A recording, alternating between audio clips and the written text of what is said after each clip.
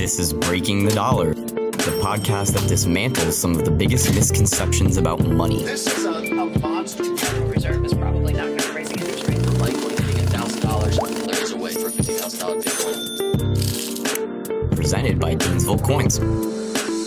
Hello, and thanks for tuning in. This is Everett Millman with Breaking the Dollar, the podcast where we try and deconstruct a lot of the misconceptions surrounding your money. This episode is going to focus on this growing kind of conversation. I don't know if I'd call it a debate completely, but this growing conversation about Bitcoin and gold, because the two have been associated a lot with each other lately, and what you'll oftentimes see is people referring to Bitcoin as gold 2.0 or digital gold, or just trying to associate it with the idea behind gold, that it's this standard, it's this valuable thing. And interestingly enough, probably the most out there representation of that I've ever seen was in a British news article. It described Bitcoin as, or it described gold as the Bitcoin of the pharaohs. So talking about ancient Egypt. And I don't know how many of you are familiar with the word anachronism, but it basically means something that's out of order in history. There's no concept of Bitcoin in ancient Egypt. So I just thought that was funny, but it's more evidence that the two things are associated with one another because they are both considered an alternative form of money. So we're going to get into why that's the case. Is there a good argument to describe gold and or Bitcoin this way, and what opportunities or potential is out there? Because I observe this debate a lot online, on Twitter, and even more and more now on the news. They're starting to talk about Bitcoin, and they're interested in the potential, and not many people understand what it is. So I'll give you a little bit of background about how I know about cryptocurrencies and what the basics are. But where is this leading? Why are we talking about this? Why is it important that we stay aware of what's moving and changing with the monetary system? Because even if we're not aware of it, it affects every single one of us. So let me give you just a quick reminder about where I come from on this issue. I work for a precious metals dealer that gives, some obvious kind of experience with precious metals like gold and silver and the history of those metals. But also we're very active in cryptocurrencies, and I get to see firsthand all the time sort of the back end or the hardware that's hard at work all the time mining these cryptocurrencies, literally stacked on either side of my desk in the office. So although I'm not a cryptocurrency trader or programmer, I work around a lot of people who are involved in that. One of my managers trades cryptocurrency all the time. He's got expertise in how to hedge that market and, what each cryptocurrency's different calling card is or what makes them different.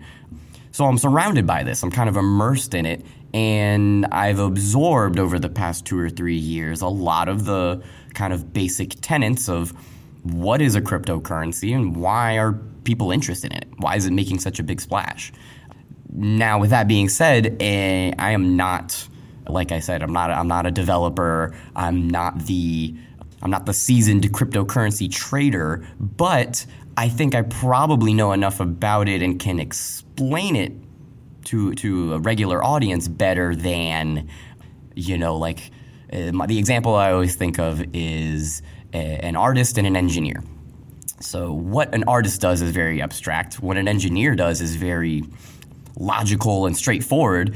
But if you were to ask either of them, an expert artist or an expert engineer, to explain to you what they do or how they do it, they probably wouldn't be able to communicate that to you very well in a way that's easily digestible and you can understand. It's kind of hard to connect with someone who isn't on the inside of that industry like that. I see myself as a little bit of the interlocutor or the person who can translate and explain what that artist or what that engineer is trying to tell you, even though I am neither the talented artist nor the accomplished engineer that they are. So that's just sort of my metaphor for how I'm really a regular guy. I'm not a trained professional cryptocurrency pundit, so to speak, but I have enough experience with it, and I'm pretty good at translating what I've learned into something that the average person can take away and hopefully say, okay, now I have a grasp on what is a cryptocurrency or what is Bitcoin. And the same is largely true for gold and the precious metals, but I think that's maybe a little less daunting or confusing for people because gold has been around for a very long time. Bitcoin, not so much. Anyway, let's get into briefly what's the background of cryptocurrencies. What are they? The simplest explanation I can give you is that it is a digital currency. It exists only in the computerized world. You'll see a lot of times on the news these cool images of shiny silver coins or even gold coins that they have the Bitcoin symbol stamped on them, the little B that looks like a dollar sign sort of.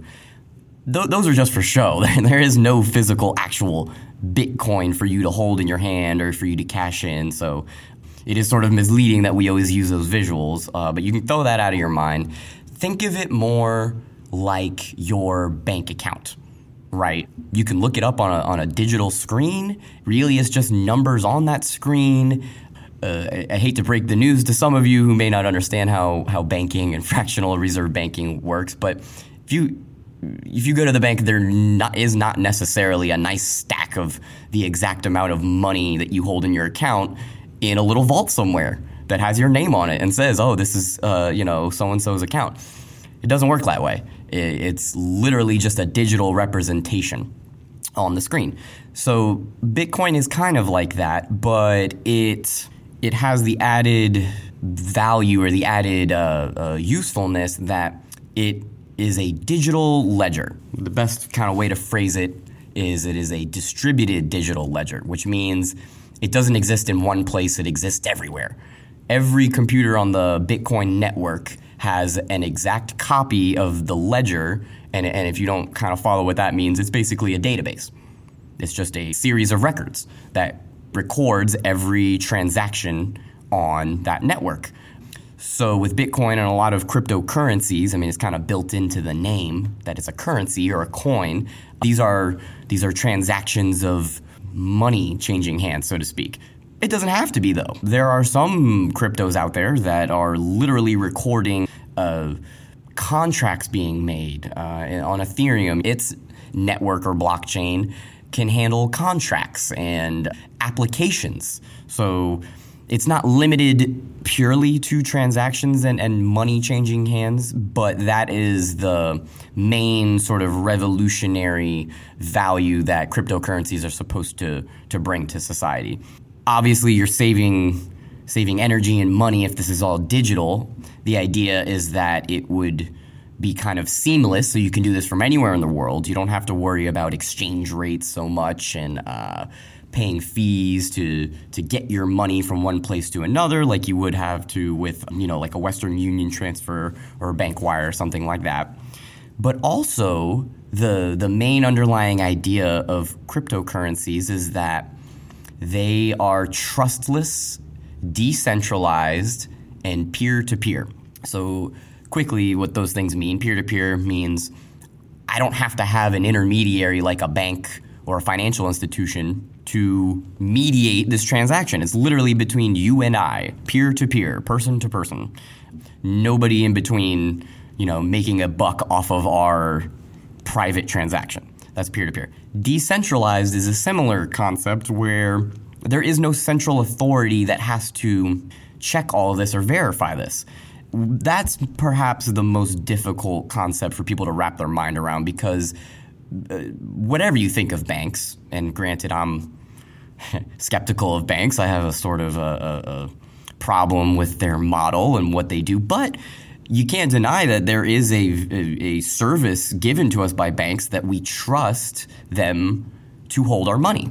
We trust them to be an independent intermediary between us and whoever we are spending our money with. And the same goes for credit card issuers and things like that.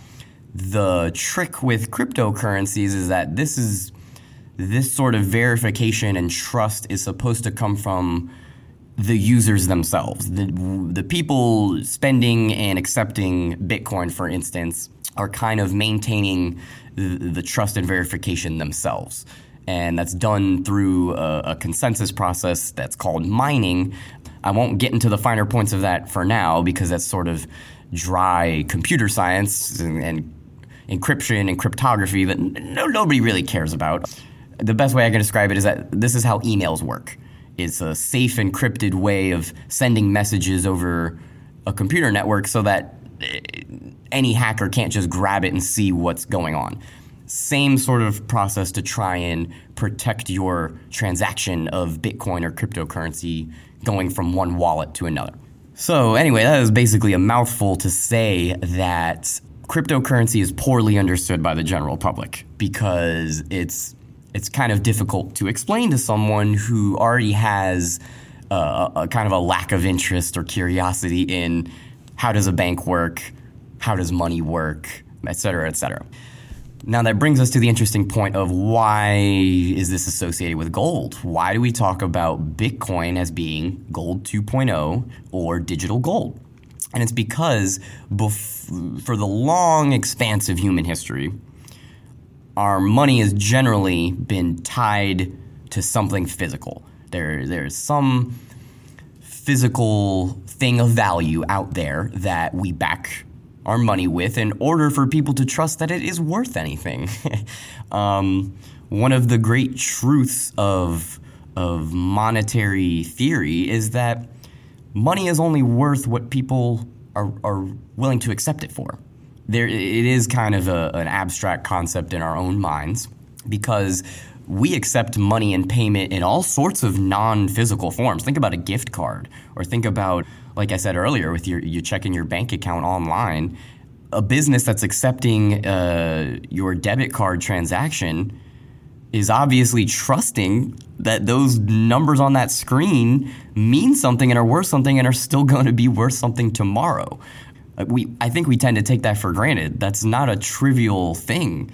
If you look around the world, once you get past the dollar and some of the major trusted currencies like the British pound and the euro and the Japanese yen, that is not a foregone conclusion that your money is going to be worth the same next week or next month that it was today. It's one of the fundamental problems of our monetary system is that it's hard to have a purely fixed value for a currency.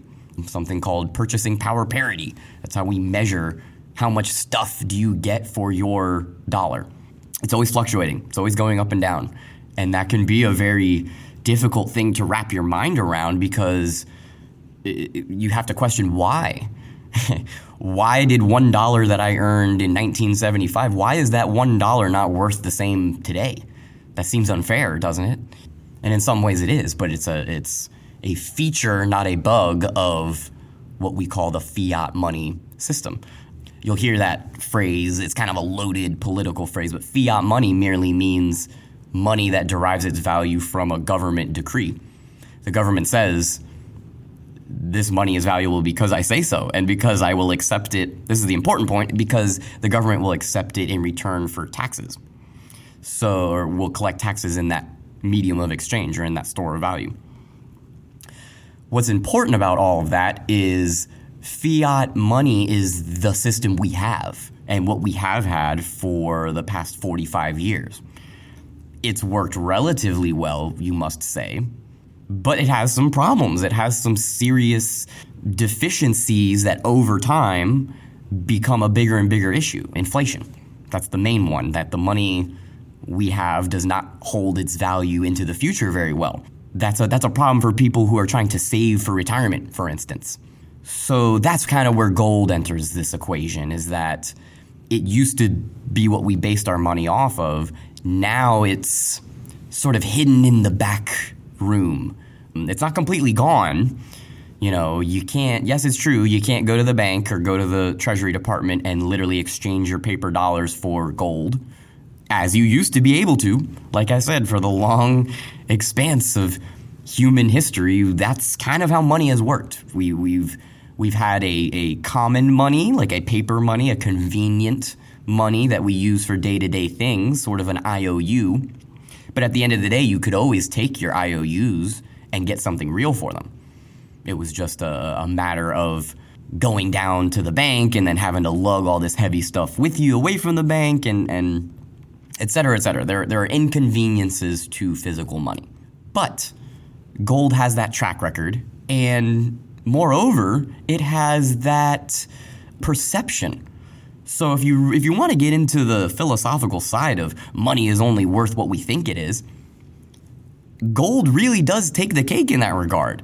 Whatever you want to say about what gold does or what it is, we believe it's worth something, almost more so than anything else in the world.